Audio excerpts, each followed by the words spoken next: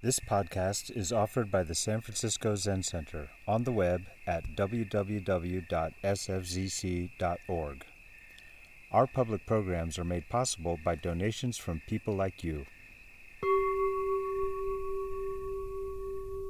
Good morning.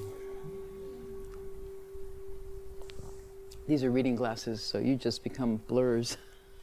Oh, there, blurs. Sorry. Case 4, Book of Serenity. The world-honored one points to the ground. As soon as a single mote of dust arises, the whole earth is contained therein. With a single horse and a single lance, the land is extended. Who is this person who can have mastery in any place and meet the source in everything? As the world-honored one was walking with the congregation, he pointed to the ground with his finger and said, "This spot is good to build a sanctuary." Indra, emperor of the gods, took a blade of grass, stuck it in the ground and said, "The sanctuary is built." The world-honored one smiled.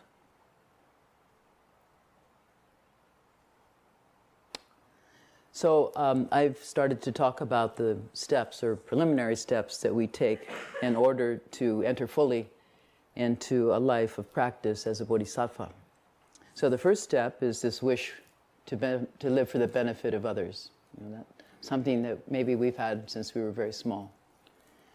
The second step, confession and repentance, all my ancient twisted karma, which I now fully avow, I fully acknowledge. And then the third step is the bodhisattva precepts themselves. So today I'm going to start talking about the 16 bodhisattva precepts, which are basically Buddha's answer to how we can stay out of big trouble as we transmigrate through the 6 destinations on the wheel of birth and death. So even so, bodhisattvas are also those beings who are willing to continue transmigrating in order to be a benefit to others, those who've gotten stuck there somehow, like Hyakujo did as a fox for many lifetimes. So in some of the illustrations of the wheel, there is a little bodhisattva in a cloud playing a lute in each one of the 6 realms. And I think the point there is that they're trying to get the attention of the penitents who are kind of stuck in a mind state and get them to turn toward a pathway of liberation. So turning them away from the selfishness that got them stuck there in the first place, and perhaps even offering them some practice discussion, on the side. So while undergoing the initial training as bodhisattvas, human beings like us will practice the precepts initially out of concern for the consequences to ourselves from our past actions. We're very careful and determined to get it right by not killing and stealing and sexualizing and lying, intoxicating, slandering, hating, and so on. Meticulous care.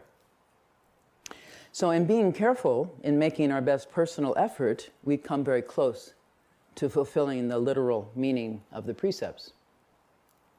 And yet we continue to be living in a world of right way and wrong way, of good actions and bad actions, of me helping you, the world of relative truth.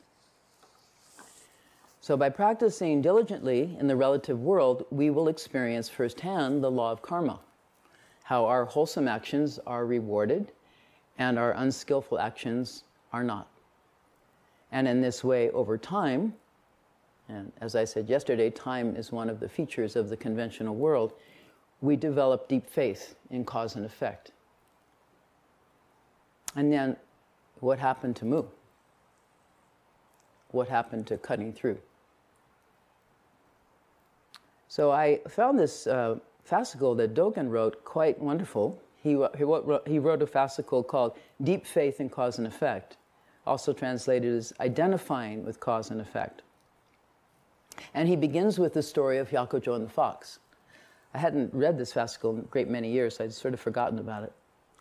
So Hyakujo and the fox, he says, is basically a story of what happens when a teacher gives a wrong answer to a student.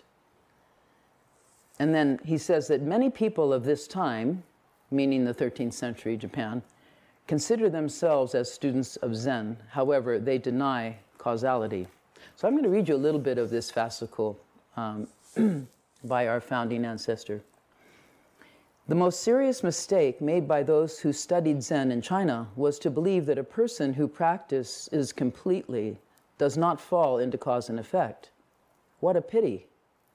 There has been an increasing number of those who deny cause and effect, even though they witness the Tathagata's true dharma being transmitted from ancestor to ancestor. So I think the point that Dogen's making here is that cause and effect doesn't only determine the negative outcomes, our fate in the 6 destinations, but it also helps us to understand how the Buddha's teaching arrived here in California. Cause and effect. There's a cause for the appearance of the Dharma, which is the face-to-face transmission from teachers to students for over 2,500 years. What Keizan Jokin calls the transmission of light from warm hand to warm hand, living teacher to living student. Dogen then says that the point of Baizhang's words, do not ignore cause and effect, is that we should not be ignorant of causation. Thus, the very important word that pulls us right back into the present, thus, he says, the significance of practicing cause and effect is clear. This is the way of the Buddhas and ancestors. And then he quotes Nagarjuna. If you deny cause and effect in the worldly realm, as some people outside the way do, you negate this present life as well as your future life. If you deny cause and effect in the realm of practice, you reject the 3 treasures, Buddha, Dharma, Sangha, the 4 noble truths, and the 4 fruits of the Shravakas, those who have heard the Dharma.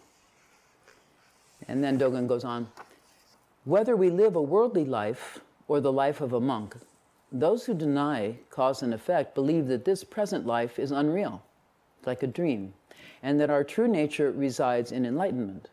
Such a view will drive them to seek a pure mind that is separate from this impure body. And there's others who believe that when they die, they will simply return to the great ocean of enlightenment, no longer subject to the consequences of their harmful actions in this lifetime. So this view, Dogen says, is nihilism. Nihilism being one of the 2 extreme views that the Buddha had warned us against in his first sermon, the other one being a life devoted to transient pleasures. So Dogen, holding up a very high standard for practice realization, says that we need to have faith and to pay deep respect to the compassionate teaching of ancestor Nagarjuna. He then includes in his fascicle a verse on the wild fox that was written by Hongzhi, who's the author of the Book of Serenity. Hongzhi is one of Dogen's favorite teachers, and he quotes him more often than anyone except for Ru Jing, his own transmission teacher. Hongzhi writes, a foot of water, a fathom of wave, for 500 lives he couldn't do a thing.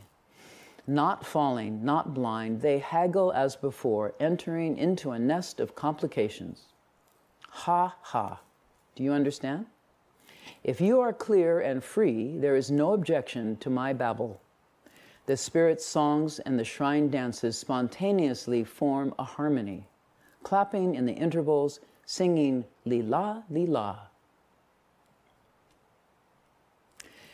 And Dogen then says, the fox who struggles with not falling nor blind means not falling is itself not blind.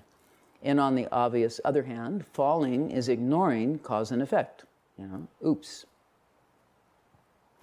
After each fall, we have an opportunity for yet another confession and repentance. I wasn't paying attention to what I was doing, and I am very sorry that I stepped on your foot. And I'm very sorry that I dropped my chopsticks, and I forgot the wake-up bell, and so on. Just another opportunity for us to exercise confession and repentance. And then Dogen says, by denying cause and effect, we generate outrageously crooked views and cut off our wholesome roots. After all, causation is self-evident. There are no exceptions. Those who act in unwholesome ways decline. Those who act in wholesome ways thrive. If cause and effect had been ignored or denied, Buddhas would not have appeared in this world, and Bodhidharma would not have come from India to China. and sentient beings would not have seen Buddhas or heard the Dharma. So, with these admonitions from our founding ancestor, I think it's a good time to turn toward this one great cause for entry into the Zen gate, and that's the Bodhisattva precepts, which is what it says at the bottom of the Kechimyaku. For those of you who have received the precepts, you also receive a document called the Kechimyaku, meaning the blood vein of the ancestors. So all the names of the ancestors that we chant in morning service are written out by the person receiving the precepts. And then at the bottom is the new precept receiving person, and above their name is the teacher's name. And then the red line, the blood vein that runs through all the names, goes right back up to the top, to the enlightened nature of all being, big round circle at the top. So this is the Buddha body, the whole Buddha body. The one great cause for entry into the Zen gate is the Bodhisattva precepts. It also says at the bottom, below all of the names of the ancestors, that these precepts were passed down personally from Buddha through successive generations to the present teacher, thus mutually flowing both ways, eldest to eldest. So this means that the precepts don't just flow down, it's not just downhill, they also go back uphill. So when your teacher transmits the precepts to you, then you transmit them back to them, and back to their teacher and their teacher, so on, all the way to Shakyamuni Buddha, the source. And then it comes back down again. So this is like the blood vein is the circulating system, and what's circulating are the Bodhisattva precepts. So in this way, we are giving to the ancestors' lineage our most precious gift, the one gift we have that we can give, that doesn't cost us a thing. We can give our life. And even though it may seem kind of small from our own point of view, the lineage from the top of the chart to the bottom can only come alive through us. We create the one body of Buddha from its head to its toe, with our warm hearts and our warm hands. So as we know from the teaching of dependent co-arising, the teachers, the teaching, and the students have all appeared together in the only place there is, which is right now and right here. Thus. Each moment is thus. Have you noticed that? There's no getting out of it. The present moment is all you will ever have. And sometimes it's in the sound of rain, or creeks, Kabarga Creek, that's a good one, or the bell, or a biscuit in the shape of a cowboy, or a lost gray mitten. So all of these things are what make this shape-shifting appearance that we call Tassajara, moment after moment. And although that's what we call it, it is not what the Buddhas and the ancestors call this. They call it a jewel mirror in which each of us is reflecting and being reflected by each other throughout the entire universe. Jewel mirror samadhi. When the Buddha saw the morning star, he knew that he was being made by it and by all things, by the grass and the butterflies and by this lovely young woman who was walking by with a jar of water on her head. Face-to-face transmission is what is always happening. It's always right now. It's always right here. Making and being made by the presence of one another and by everything that surrounds us, whether we are thinking about it or not, noticing it or not, or whether we care about it or not. Are they being violent? Violence is face-to-face transmission. And waking up to the cessation of violence depends on cultivating wholesome roots. So every one of us has both wholesome and unwholesome roots from our karmic inheritance. And nourishing wholesome roots is the job of the Bodhisattva precepts. I think some of you know the story of Angulimala. Angulimala means 1,000 fingers. So he had 999 human fingers on his necklace. I'm going to tell you the whole story tomorrow. But for now, this mass murderer had face-to-face transmission with the Buddha, who was his next victim. And the Buddha said to him, "Stop.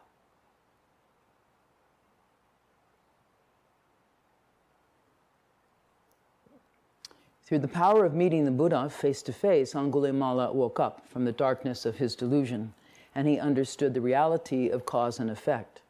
And later on, as he was being killed, the result of his past actions, he knew that his death was a consequence of his past evil actions, and his heart was finally laid to rest.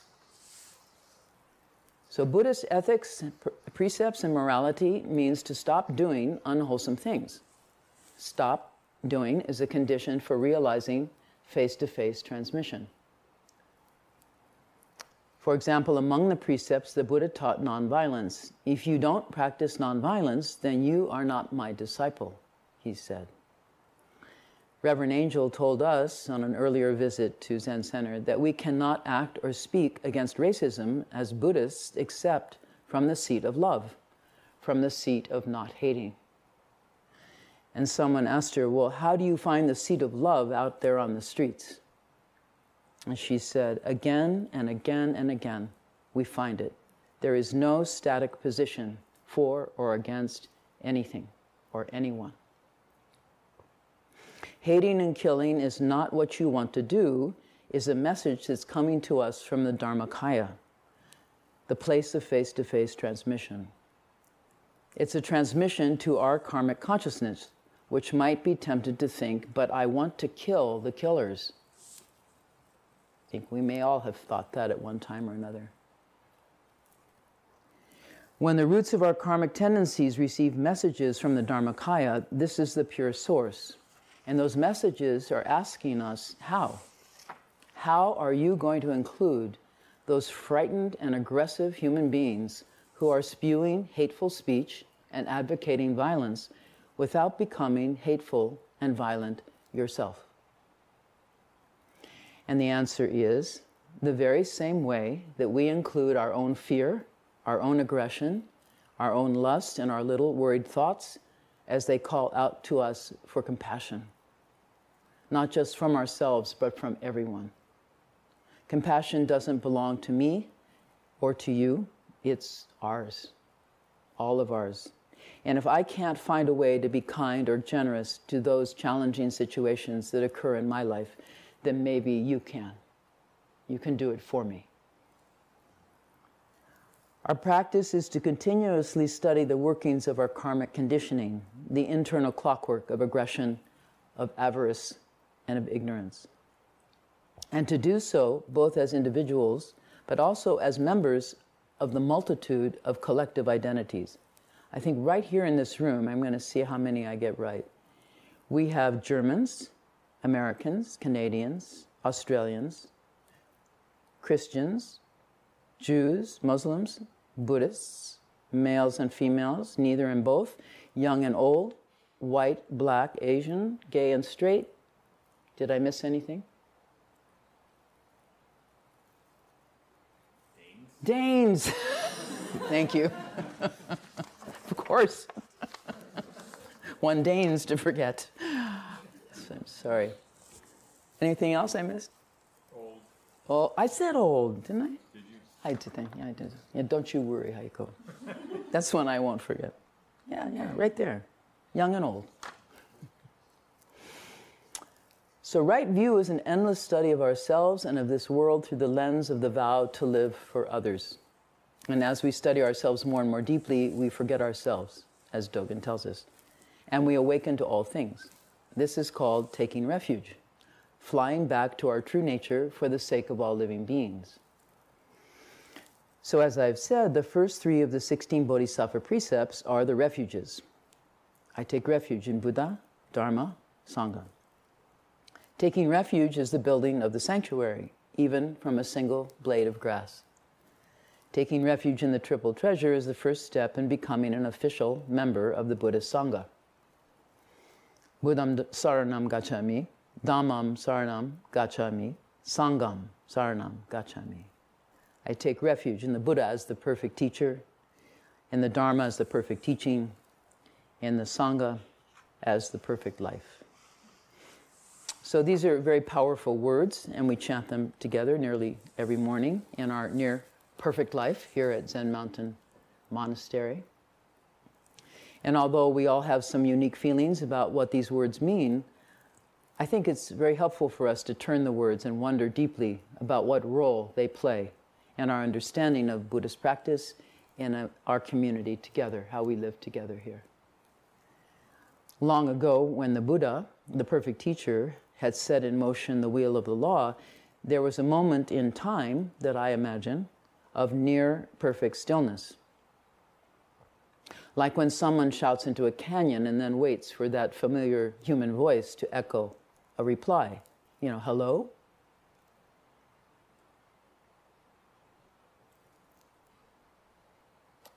Which in turn reminded me of this very sweet moment a number of years ago. I was staying in a cabin. It was a lot like Tassajara cabins, with my young daughter and about 6 other children as part of a school outing. I was the chaperone. And so for many of them, it was the first time they'd ever spent away from home. These were little kids. And while I was trying to get them to quiet down and off to sleep, which took quite a while, finally there were a couple of uneventful hours, which I, too, was able to go to sleep. And then I heard this muffled cry from out of the very dark room. Is anybody awake? So this poor little boy had turned himself upside down in his sleeping bag, and he couldn't figure out how to get out. And I thought he did very well under the circumstances of not panicking. I think I would panic upside down in my sleeping bag. But anyway, it was kind of amazing under the circumstances. Is anybody awake? Unfortunately for him, we all were. So this is the cry into the silence. The awakened one calls out, and then hopefully, to the great relief of us all, there's a response that comes at last. In the case of the Buddha, the response came from Kondana, whose name means the one who knows, declaring his understanding and requesting the full admission as the Buddha's first disciple.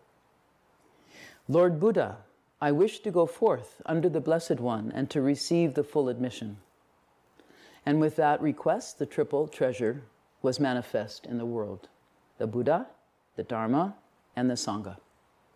Giver, receiver, and gift. So here's from the Pali Canon. At that moment, at that instant, the news traveled right up to the Brahma world, and this 10,000-fold world element shook and quaked and trembled, while a great measureless light, surpassing the splendor of the gods, appeared in the world. So this request by Kondana to take refuge in the Buddha and the Dharma was in the form of a call and response, which is a form that we continue doing in our community. We call it a number of different names. There's practice discussion, questions and answers. There's Doksan. Doksan means a private meeting with a teacher. So then Kondana says, Lord Buddha, I wish to go forth under the Blessed One. And Lord Buddha responds, Come, Bhikshu. Your understanding of the Dharma is well proclaimed. Live the holy life for the complete end of suffering. So without the Buddha, his teaching, and without the people who came to study with him, there would be no Buddhism. I mean, that's pretty obvious. And as a result, none of us would be here in this room today. There would be no us, there'd be no it, there would be no way of life. So taking refuge in the triple treasure, as Suzuki Roshi says, means that you adore the Buddha, you adore the Dharma, and you adore the Sangha. And that for you, taking refuge is an act of adoration. So I think before declaring your adoration for the triple treasure, if you haven't done that already, it's good to consider what each of those means. What does each of those terms really mean? So the first one is the Buddha, a word that literally means to be awake. Buddha, awake. As in that story I've told you about the wanderer who approaches the Buddha on the road and says, are you a god? He says, no. A water spirit? No. A demon? No. A human? No. What are you? I am awake. This is a quality. It's not a person. It's a quality that people have. So there are lots of things that can be said about the Buddha. In fact, we use this word all the time. We bow to the image of the Buddha. We wear the Buddha's clothes, and we offer fragrance, sweet tea, and food as gestures of gratitude. We endeavor to act like the Buddha, and we spend a lot of time listening and talking about the words that the Buddha said, and his descendants also as well. And this kind of sounds like adoration. At least it's a form of it. But one understanding that we in the Zen school have about what it means to take refuge in Buddha is to take refuge in who we really are. And that who we really are is already Buddha. The word refuge literally means to fly back, to come home.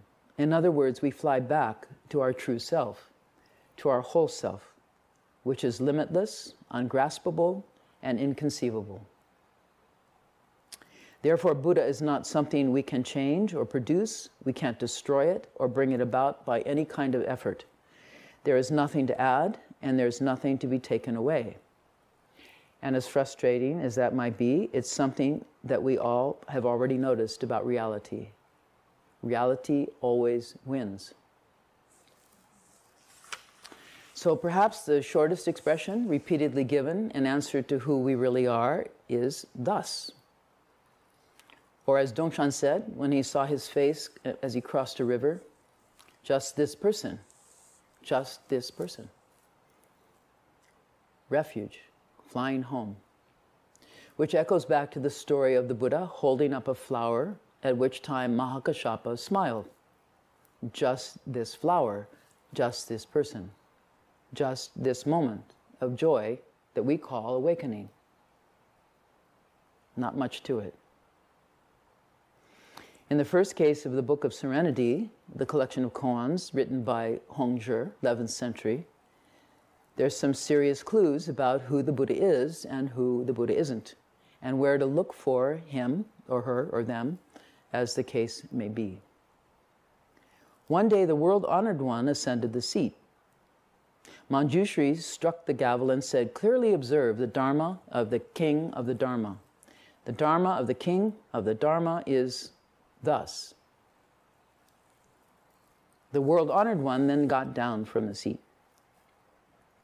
So if you've read this case, you know that it goes on from there to ask some very excellent questions about what we imagine a Buddha to be.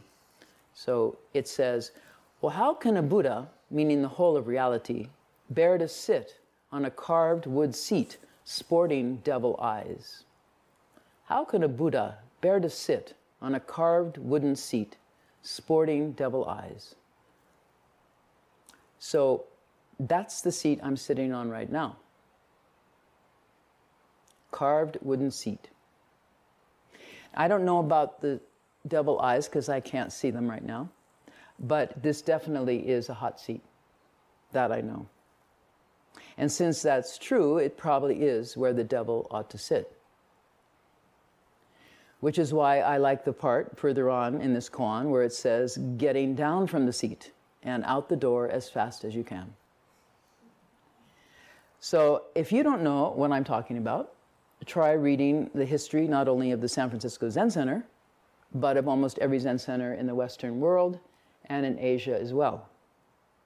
There's an amazing book called Shoes Outside the Door right over here. And there's Zen at War, and then there's the Red Thread. So each one of these is truth-telling about the dangers of human beings sitting on the hot seat, seemingly unaware that they are sporting with the devil's eyes. And fortunately, another one of the questions from case 1 turns the heat away from the teacher and on to the assembly of monks. Before you people come to this teaching hall, and before the teacher has left her room, when will you attain realization? In other words, what are you waiting for? Christmas? Easter? Your 90th birthday? So what I like about these two questions is that it's pretty clear that we're all in this together. Whether you are asking the questions or answering them, our karmically conditioned radar will find out pretty fast who are the guilty ones. And there's also this lovely verse that's added to the first case by Zen Master Wan Song, who has collected Hongzhi's teaching stories and compiled them to what we know as the Book of Serenity. The unique breeze of reality. Do you see?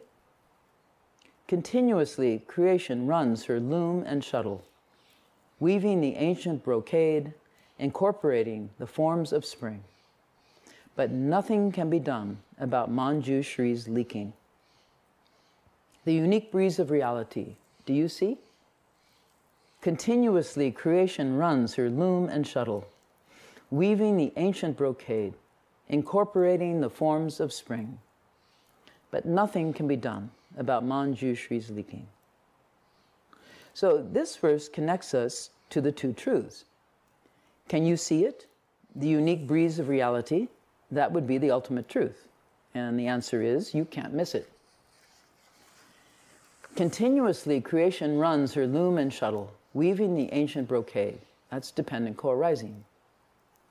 To which we say, oh, spring, the relative truth. The truth that we layer on top of the unique breeze of reality by giving it a name. Spring. It's so easy.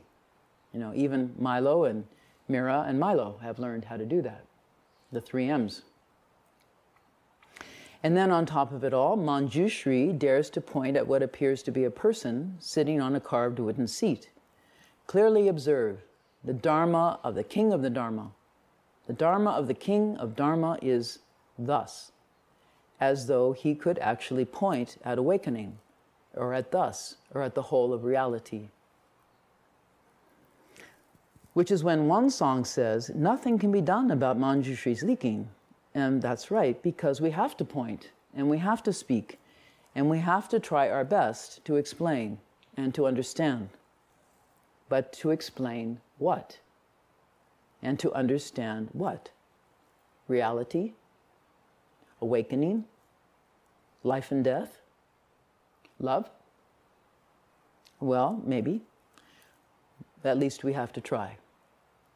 Or do we? I'm not so sure. You tell me. This reminded me of a song, Leonard Cohen, one of my great favorite singers. I was listening to this song coming down to Tassajara several years back. The lyrics go like, I can't forget, I can't forget, I can't forget, but I don't remember what. And then it goes on, the next stanza, I can't forget, I can't forget, I can't forget, but I don't remember who. So these days, this seems very familiar, you know. The feelings are really there, you know. The love is there, but I can't remember for what or who, you know. It's kind of great. So these are the classic Zen conundrums, or koans, meaning questions mostly asked, most likely for the teacher's amusement. Is a person of the way subject to cause and effect? Is the flag waving, or is it your mind waving? You know, what is Buddha? Does a dog have Buddha nature? Mu. And yet, as enjoyable as koans may be, I think most of us are not very amused when we can't find answers to questions that appear to be driving our lives, even down here at the monastery. Like, should I ordain as a priest? Who is my teacher? What am I going to do for a living if I stay here too long? You know, why am I always so angry? Will anyone ever love me? Not so funny. So that's why nothing can be done about Manjushri's leaking, because the Bodhisattva of wisdom is trying very hard to help us. And the best he can do at the time is to point at a seated figure that looks very much like a Buddha ought to look, like that one. So maybe even the stone carving of the Buddha in this magical place can help us to figure out a better way to live our life. Clearly observe the dharma of the king of the dharma is thus. And yet each and every time Manjushri points his finger at him or her or them, the Buddha gets down from the seat. You know, now you see them and now you don't. And so it is that whenever we place the Buddha outside of ourselves, we are lost. We cannot find him or her or them, and we never will. When I asked Reb years ago, somewhat irritated as I could get, where are the women teachers? He said, try looking under your nose. I had no response. Thought he was making fun of me. And he was. Being a Buddha, being awake, means being unattached to your ideas about who you are. Whether you think you're rotten or you think you're fabulous, not grasping those thoughts is Buddha. Ironically, being a person who has such thoughts is a prerequisite for being Buddha. Step 1, this very mind is Buddha. Step 2, no mind, no Buddha. In either case, imagining that you can run away from who you really are is simply delusion. It's the delusion of running away. Seeing that is insight. It's called returning to Buddha, taking refuge in Buddha. To return to who you really are, including all of your delusions, is taking refuge in Buddha, the truth of reality, the truth of our human life, which is not one, and it's not two, and that is the truth. The second of the triple treasures is taking refuge in the Dharma, what the Buddha taught. And as he said to Ananda at the time of his death, Ananda, you may think that the word of the Buddha is a thing of the past. Now we have no more teacher. But you should not regard it so. The Dharma and the discipline taught by me are your teacher after I am gone. The law I have taught has no secret version. There is no teacher's closed fist about the good things here. Now I am old, Ananda. My years have turned 80. Just as an old cart is made to carry on with the help of makeshifts, so too, it seems to me, the Blessed One's body is made to carry on with the help of makeshifts. For the Blessed One's body is only at ease when, with non-attention to all signs and with cessation of certain kinds of feeling, he enters upon and dwells in the signless heart deliverance. So, Ananda, each of you should make of himself, herself, an island with no other refuge. Each of you should make the law your island, with no other refuge. Either now or when I'm gone, it is those, whoever they may be, who make themselves and the law their islands, and no other refuge, who will be the foremost among my disciples, of those, that is, who want to train. How could it be, Ananda, that what is born, comes to be, is formed, is not bound to fall, should not fall? That is not possible. And then the Blessed One addressed the monks thus, Indeed, monks, I declare this to you. It is in the nature of all created things to dissolve. Attain perfection of wisdom through diligence. This was the Perfect One's last utterance.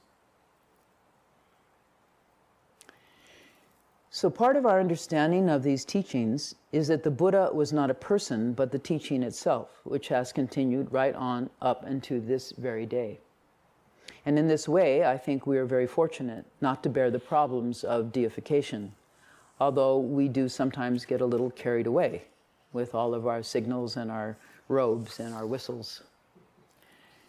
But I think if we continue to appreciate that the statues and the offerings we make in our homes and here in our temples are truly gestures of gratitude, being made by those of us who are alive today, the living Buddhists, to those who have gone. Without us to remember and honor them, there can't be any ancestors, and there can't be the teaching of the Buddha unless we carry it within our own living bodies, which is why those who teach the Buddha's wisdom are called vessels of the Dharma.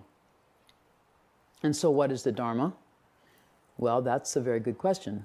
And either it's a very long answer or a very short answer, such as the Prajnaparamita literature, which has been transmitted in two extreme versions.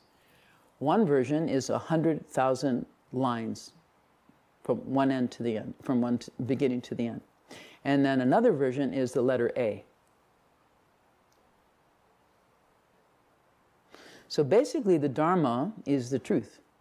And it really is up to each of us to find the truth and live within the circle of what our eye of practice can reach. And then as for the Sangha, well, we know. That's us.